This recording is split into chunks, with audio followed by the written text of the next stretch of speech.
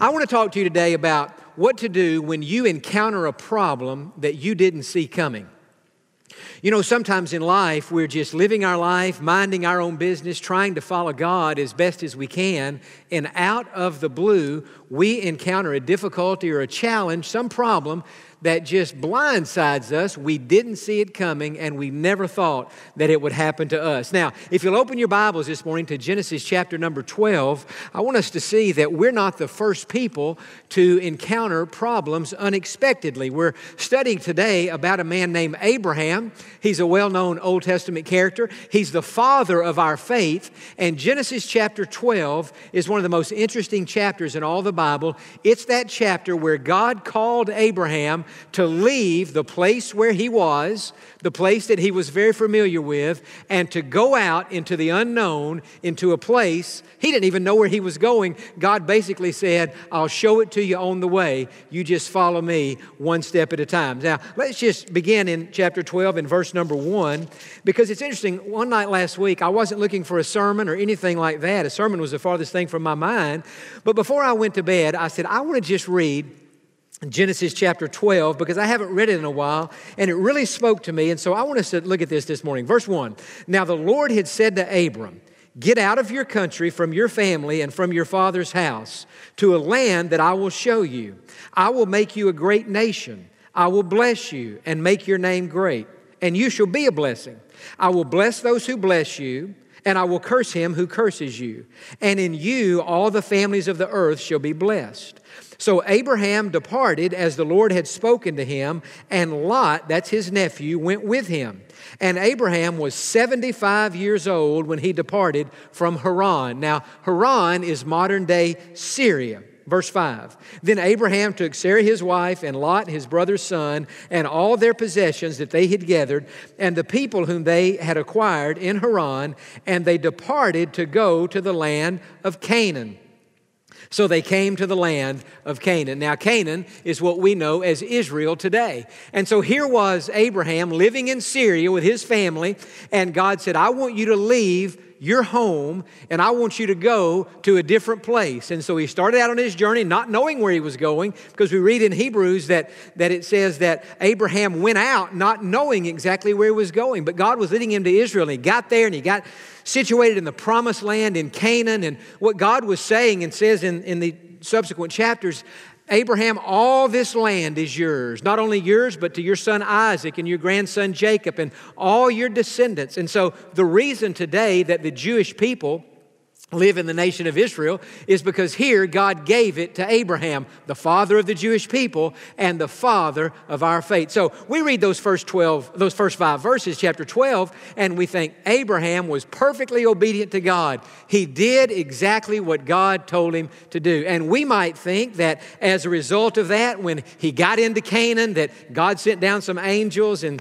said, Abraham, you did such a good job, and maybe God would come himself and congratulate Abraham and bless him for being obedient. Well, God blessed him, but not in the way we would expect. Look at verse number 10, because this is very, very unusual. Now, here's Abraham in Canaan, having been perfectly obedient to God, and here's what verse 10 says. Now, there was a famine in the land. There was no food. I'm sure Abraham was tempted to think, now, God, what is this? You led me here. I left what was known to come to the unknown, and as a result of my obedience, now I'm experiencing a famine. And as I read that the other night, I thought, you know what Abraham experienced here is what we experience sometime in our lives. We're trying to be obedient to God as best we can. Nobody's perfect, of course, but we're trying to do what God wants us to do. And instead of a feast, there's a famine. Instead of some kind of a celebration, there's this problem. And we wonder, God, what am I supposed to do now that there's a famine in the land? Now, when I say famine, I'm using that for our purposes metaphorically. For you, it could be the loss of a job. It could be a problem in a relationship. It could be a health issue. It could be a money issue. It could be an emotional issue. Maybe you're struggling with depression, or you're struggling with some anxiety and fear. It could be a mental issue. You have some kind of there's a stronghold that Satan has in your mind. Maybe it's a spiritual famine, and you feel like, you know what? I read the Bible, and it's like black ink on white paper, and it doesn't speak to me. I pray, and I feel like God's not on the other end of the line. And maybe I even come to a service like this today, and everybody's worshiping and praising God, and glad to be there. But me, I kind of feel flat, kind of feel blah, and not really getting anything out of it. And so for you, it's a spiritual famine. You think, God, what's wrong? I'm trying to obey you. I'm in church today. I'm trying to live my life in a way that would honor you. And yet, God, I'm kind of like Abraham. There's a famine in the land. And so the question is, what do we do when there's a famine in the land in some area of our lives? Now, if you picked up a bulletin coming in, we've printed out several things there. And I want to just show you today some things to do and not to do when there's a famine in your life of any kind. Number one, this is very important. Don't assume that you're out of God's will.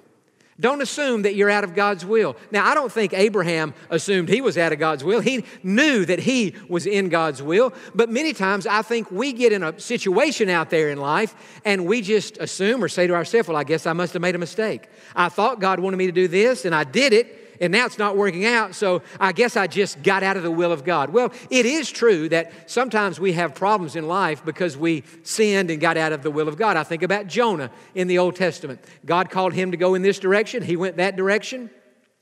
And as a result of his disobedience, he had all kinds of problems in his life. So sometimes that happens. But more often than not, in the life of the believer who's trying to go with God, we don't have problems because we're out of the will of God.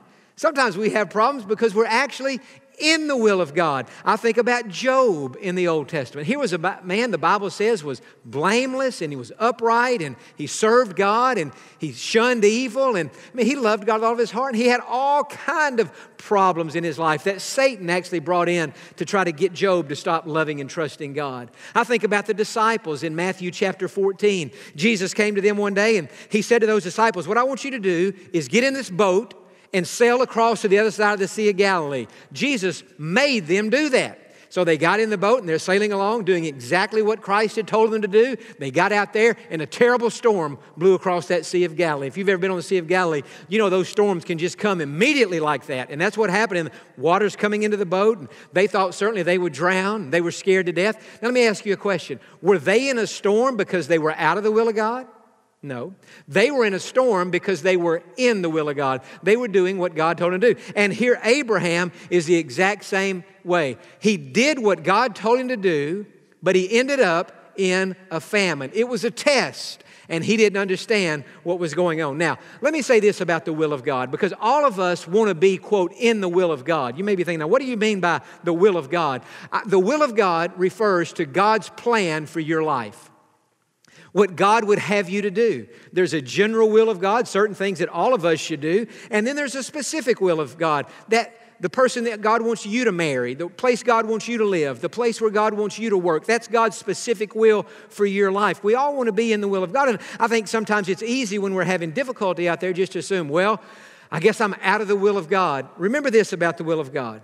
Unless you have done something God told you not to do, or unless you have failed to do something that God told you to do, either in His Word or through His Spirit, you're not out of the will of God. You can't get out of the will of God that easily. You get out of the will of God, let me say that again, when you do something God told you not to do. So in the Bible, we read certain things that we're not supposed to do. Well, if we do one of those things, we're out of the will of God. But that doesn't necessarily mean that you would be out of the will of God for the rest of your life. You can repent and confess and get back in the will of God. So unless you've done something God told you not to do, or maybe God's told you to do something and you haven't done it. God's told you to be baptized. Well, you haven't done it. Well, in that area, you're out of the will of God. God's told you to forgive somebody. You haven't done it. Well, you're out of the will of God. But unless that has happened, you're not out of the will of God. You're in the will of God. And so just because you're in a famine, don't assume that you're out of God's will. Now, the second thing I would say we should do when we get in a famine out there, a dry time in our life, is don't try to change your circumstances. So many times that's exactly what we do. In fact, that's what Abraham did. Look back in verse number 10. Now there was a famine in the land, and then after that word land, there's a comma in my Bible. And it would be good if the next part of the verse said, and Abraham decided to trust God during the famine and stay in Canaan because that's where God had told him to go. It'd be great if that's how that verse read, but that's not what it says. It says, now there was a famine in the land, comma, and Abraham went down to Egypt to dwell there, for the famine was severe in the land. So Abraham, here he's got this problem. There's a dry time in his life. There's a famine, no food for him. And instead of staying in Canaan and praying about that and saying, now God, you sent me here. You know I've got to have food. My wife's got to have food. Our family has to have food. Now God, there's not any food, but you would not have sent us here to die. You would have sent us here to live, and so I'm asking you to supernaturally, providentially send us some food. I guarantee you, had Abraham prayed that, God would have sent a manna or a quail or something to eat. But Abraham decided to take matters in his own hands, and he went down to Egypt. Now, the problem with that was God never told him to go to Egypt. God had told him to go to Canaan, but God never told him to go to Egypt. That was Abraham's idea. And when he went down to Egypt, see, he did something that God never told him to do. And he got out of the will of God. But I can understand how he got out of the will of God. He got out of the will of God because he took matters in his own hands. He didn't like his circumstances. We might say it this way. He didn't like his job. He didn't like his surroundings. He didn't like how things were playing out in his life. He didn't like it. And so instead of staying put and trusting God, what did he do? He took matters into his own hands and he went down to Egypt to change his circumstances. Now, from Abraham, we learn here that it is not our job to change our circumstances. It is our job to trust God in our circumstances, and if He chooses to change them, fine. If He chooses to leave them as they are, so be it. That's His decision. But when we take matters into our own hands, we make a horrible, horrible mistake. Now, some of you would know the name Jim Elliot. Jim Elliot went to Wheaton College back in probably the 1950s or so, and he had a calling on his life to be a missionary. Well, while he was at Wheaton College, there was a girl there that he became friends with. Her name was Elizabeth, and she also had a calling on her life to be a missionary. And interestingly enough, both Jim and Elizabeth felt that God was calling them to be missionaries to Ecuador. They wanted to go to Ecuador and minister and reach the Auca Indians for Jesus Christ. And so, all the way through their time at Wheaton, they talked about that. And while they had a very close friendship, they decided not to get too romantically involved because they didn't want to sacrifice what God was calling them to do. And they thought, well, if we get married, maybe we'll put our focus on each other. And we just really feel like God wants us to be missionaries. And so there was a time when the two of them were separated. During that time, they wrote a lot of letters back and forth to each other. Their friendship developed. Their relationship grew. And there came a time out there where they felt like that God wanted them to get married, and they got married. Well, after they got married, they indeed went to Ecuador, and they became missionaries along with others. There was a group of them trying to reach the Auca Indians for Christ. Well, one day, Jim and some of the men on that team that he was with, that they were with, they flew into the most remote part of Ecuador trying to reach a people group that had never heard the name of Christ, that didn't know anything about God or the Bible, but they went there, very dangerous mission, to try to evangelize that community for Christ, that tribal area for Christ. Well, when they got there, the people living there looked up and saw these Caucasians, these unfamiliar faces coming to them, and they didn't know what in the world were they coming to kill them? What were they coming to kidnap their children? What were they coming to do? And so this group of tribal people killed Jim Elliot, killed his associates. It was just hard, and he's in his mid to late 20s at this time. Well, after Jim was killed, his wife Elizabeth now is a widow. She's in her mid 20s, and she's not only a widow, but she's the mother of a 10-month-old baby girl. Well, you can put yourself, or try, who can fully, to put yourself in her shoes. What would you do, ladies, if you were 26, 27 years of age? You've got a 10-month-old baby. You're in Ecuador thinking God led you there. Now your husband has been killed. What would you do? Would you come back home? Would you reconnect with your parents? Would you try to start your life over? Well, that would be normal and probably what most people would do. But Elizabeth said, no, God sent me to Ecuador. Not only did he send Jim here, he sent me here, and so I'm going to stay here. Not only did Jim want to reach that people group, so do I. And so amazingly, Elizabeth Elliot spent the next 2 years of her life not only in Ecuador, but in that dangerous place where her husband had been killed, doing what?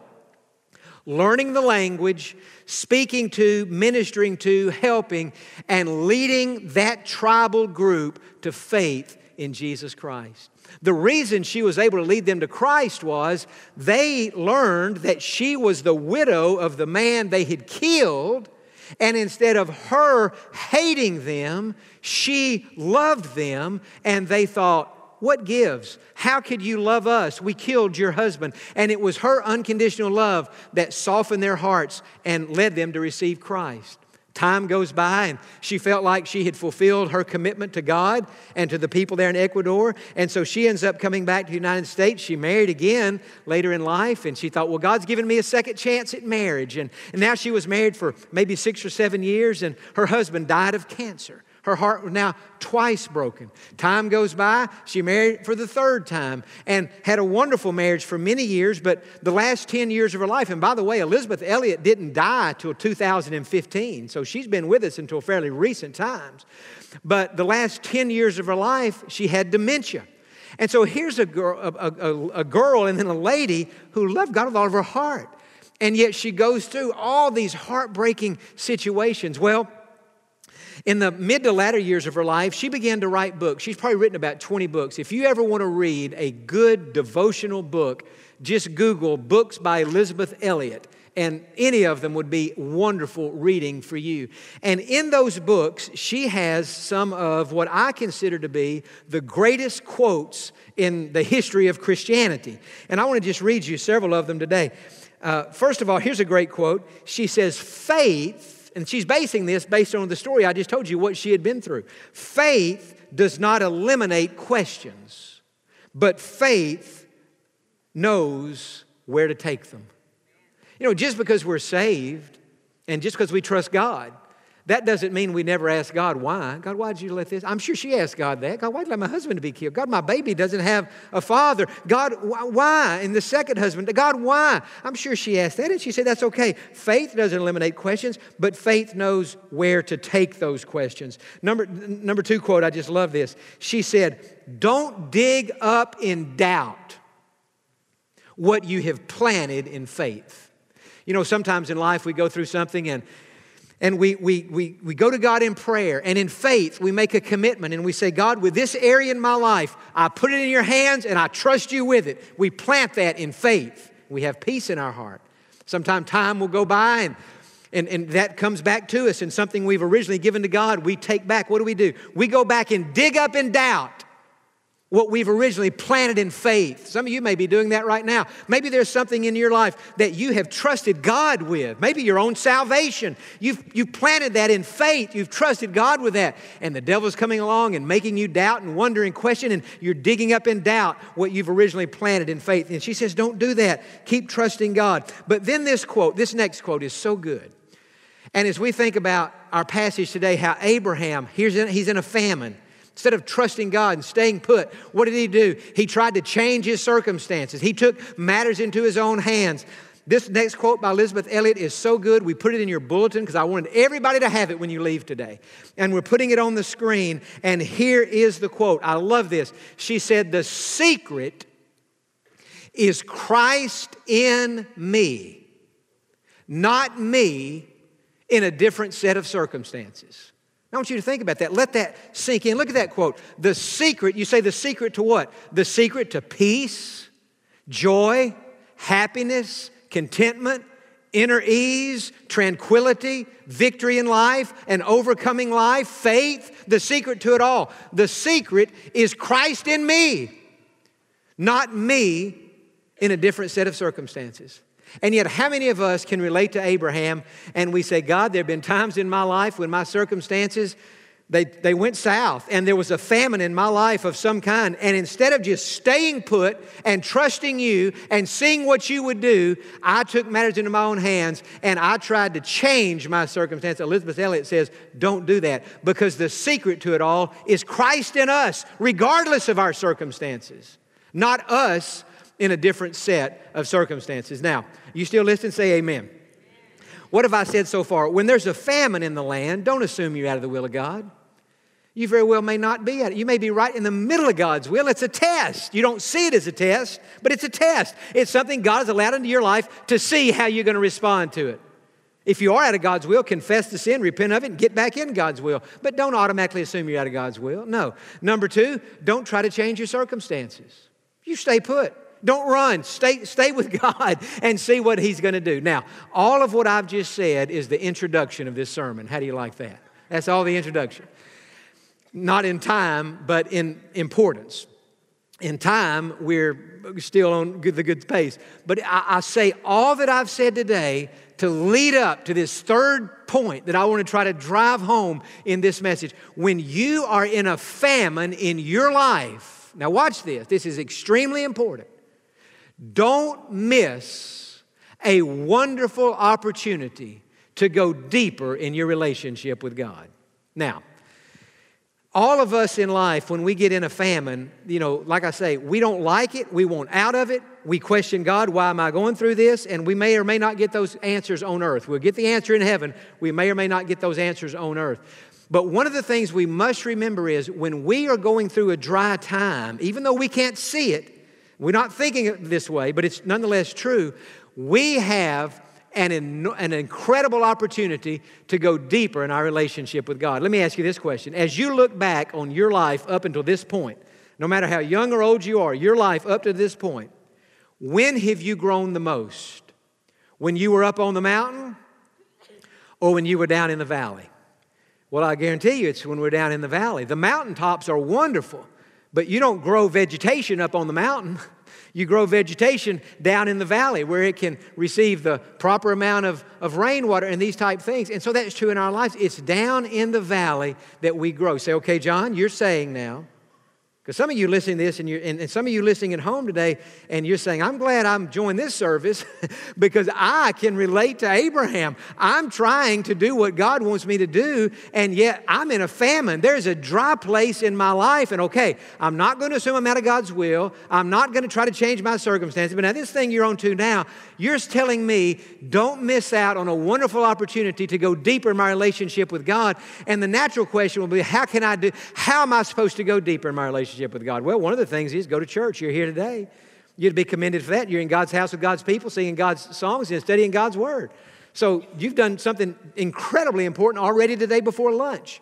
But also, in the valley, in the dry time, in the famine of life, this is the time to intensify our praying and to intensify our fasting.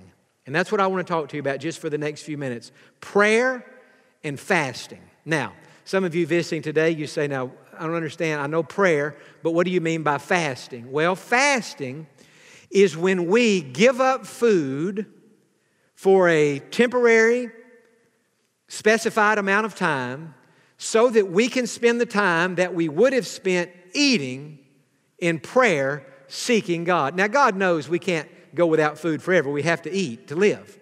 But God also knows that most of us could go a day without food, or certainly a meal without food, or maybe 3 days without food, or maybe longer than that. And so in the Bible, it's interesting, in the Sermon on the Mount, we read that Jesus assumed that as part of the spiritual disciplines of His followers, that there would be occasional or regular times of prayer and fasting. And I'll tell you how I know that. Matthew chapter 6, Jesus said this, when you pray, and then He told us how to pray. But He didn't say if you pray. He just assumed we would pray. And then He said, when you do a charitable deed, when you give money, and then He told us how to do it. He didn't say if you give, but when, then He told us how to give. In that same passage, Jesus said, when you fast. He didn't say, if in your journey of following me, you ever decide to fast. He didn't say if, he said when. Why? He just assumed as part of the Christian's life that there would be times of fasting. And so in the Bible we read Moses fasted, Elijah fasted, Daniel fasted, Jesus fasted, Paul fasted, the early church fasted, entire nations fasted. Why? So that they could spend the time that they would have spent eating food, seeking God. Now, it's mysterious, this whole idea of fasting. It's mysterious why this is a big deal to God. It's kind of like tithing. God doesn't need our money. He owns everything. But God says, I want 10% of what I've given you. It's an act of worship. And if you'll honor me with your tithe, I'll honor you in your finances. And those of us who tithe know that's true. Well, the same thing's true with fasting. There's something about fasting that honors God. And as a result, there's something about fasting that God honors. I don't fully understand it, but I just know it's true. I know it from the Bible, and I know it from personal experience. We read in the Bible, people did a 3-day fast. Some did a 10-day fast. Some did a 21-day fast. Some did a 40-day fast. And so sometimes they fasted from all food. Sometimes, like in Daniel's case, he went 10 days. He didn't fast from all food, but he only ate vegetables. Now, some people don't, they just say, I'd rather just fast from everything if I have to just eat vegetables for 10 days. But that's all he ate. No meat and nothing that we would call really good. He just ate vegetables for 10 days.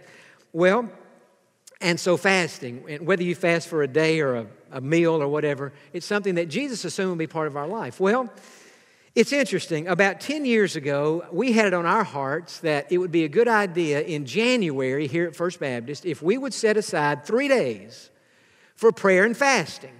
Except when we put this little booklet together and when we shared this with the church, it's been at least 10 years ago, I would say, we said what we're going to challenge everybody to do is not a food fast. And here's the reason. There are many people who can't fast from food. You're on medication. Maybe you're diabetic. And it would cause serious issues if you said, I'm not going to eat food for 3 days or for a day. You have to have food with your medication. So not everybody can do a food fast, but everybody can do a media fast. And so that's what this booklet was. And I know we've done this so many years. And to be honest with you, I always like to do this one Sunday in January. And this year, I thought about it, and I looked at this booklet, and I thought to myself, I don't know if I want to do that again. I mean, we've done it before. It's not new. You know, we all want something new. And then I got thinking, well, you know, breakfast isn't new, right? I mean, breakfast has been around for a long time. But I had some this morning. I didn't just get up and say, well, you know, I had breakfast last year, so I'm not going to eat breakfast this year. Breakfast isn't new. Sleep isn't new. When you go to bed every night, you're not looking for something new. You're looking for a pillow and the warm covers, right? I mean, people have been sleeping forever.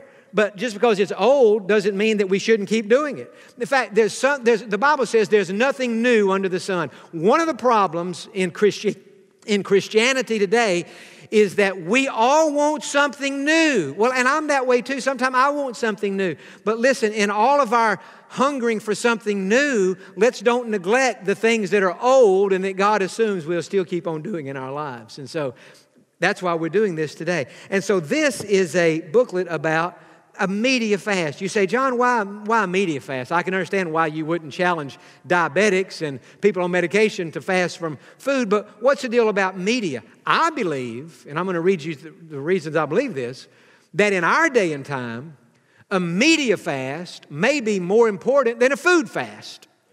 Because remember, in Bible times, they didn't have any media. And so their life revolved around food and the next meal and the conversations that they would have with other people. And so the fasting was not just giving up food, it was sacrificing that element so you could talk to God.